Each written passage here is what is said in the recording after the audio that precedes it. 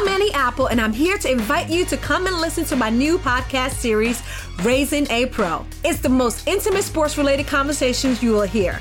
Each week, we explore the journeys of some of your favorite NFL players through the eyes of those that know them best. From Joe Burrow, DeAndre Hopkins, Myles Garrett, Ezekiel Elliott, Nick and Joey Bosa, just to name a few. With exclusive insights and information, we leave no stone unturned. Subscribe now to Raising a Pro on your favorite podcast app. HD Smartcast. You are listening to a Live Mint production brought to you by HD Smartcast.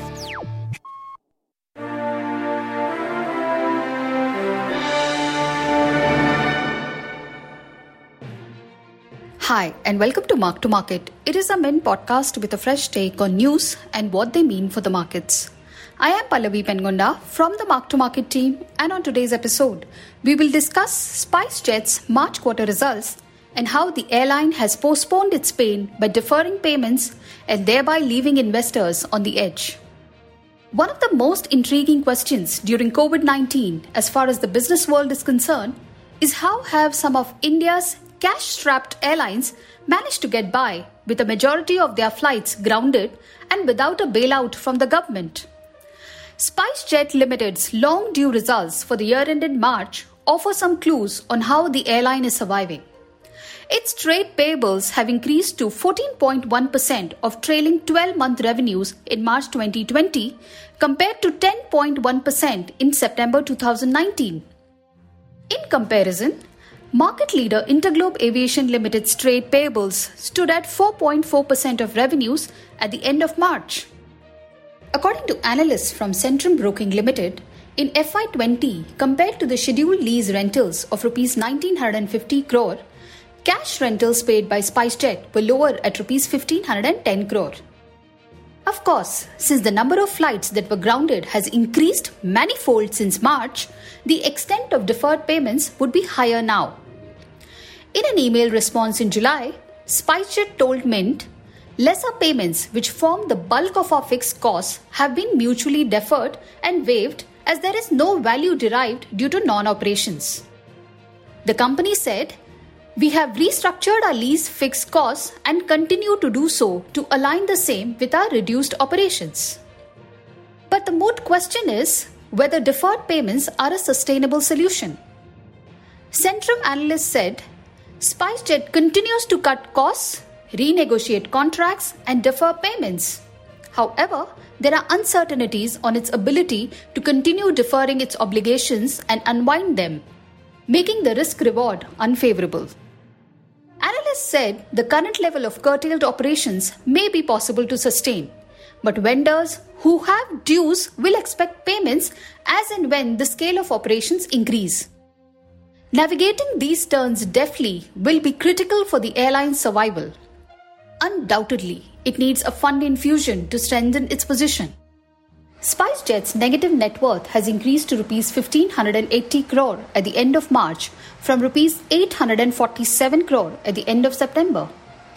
As on 31st March, the airline's consolidated cash and bank balance have more than halved in 6 months to a mere Rs 42 crore, and its lease liabilities have ballooned.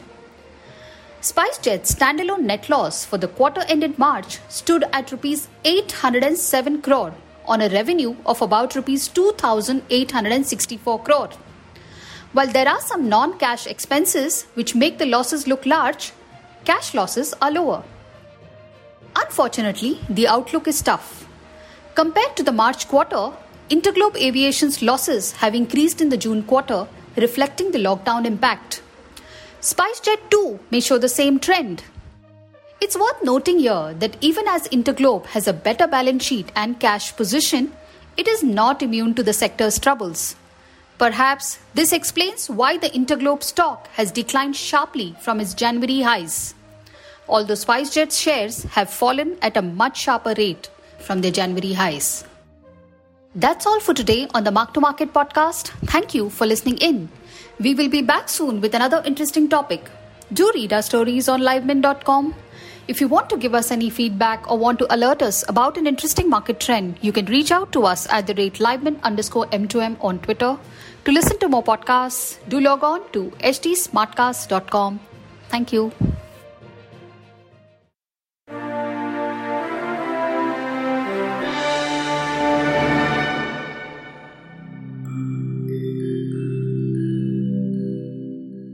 Hi, I'm HT Smartcast, and I hope you're safe and well. The next episode is about to begin, but just a small message of solidarity before that. In difficult times like these, living in isolation isn't going to be easy. But what if working from home, our own comfort zones, helps us discover new ways of being? What if this calm, this rest, it helps us listen to ourselves and the people around us more deeply? While that happens, you can find me at htsmartcast.com, connecting you to the world of comedy, culture, motivation news. You know, just in case you need some smart company. Thanks for listening. Take care. This was a Live Mint production brought to you by HT Smartcast. HT Smartcast. I'm Annie Apple, and I'm here to invite you to come and listen to my new podcast series, Raising a Pro. It's the most intimate sports-related conversations you will hear.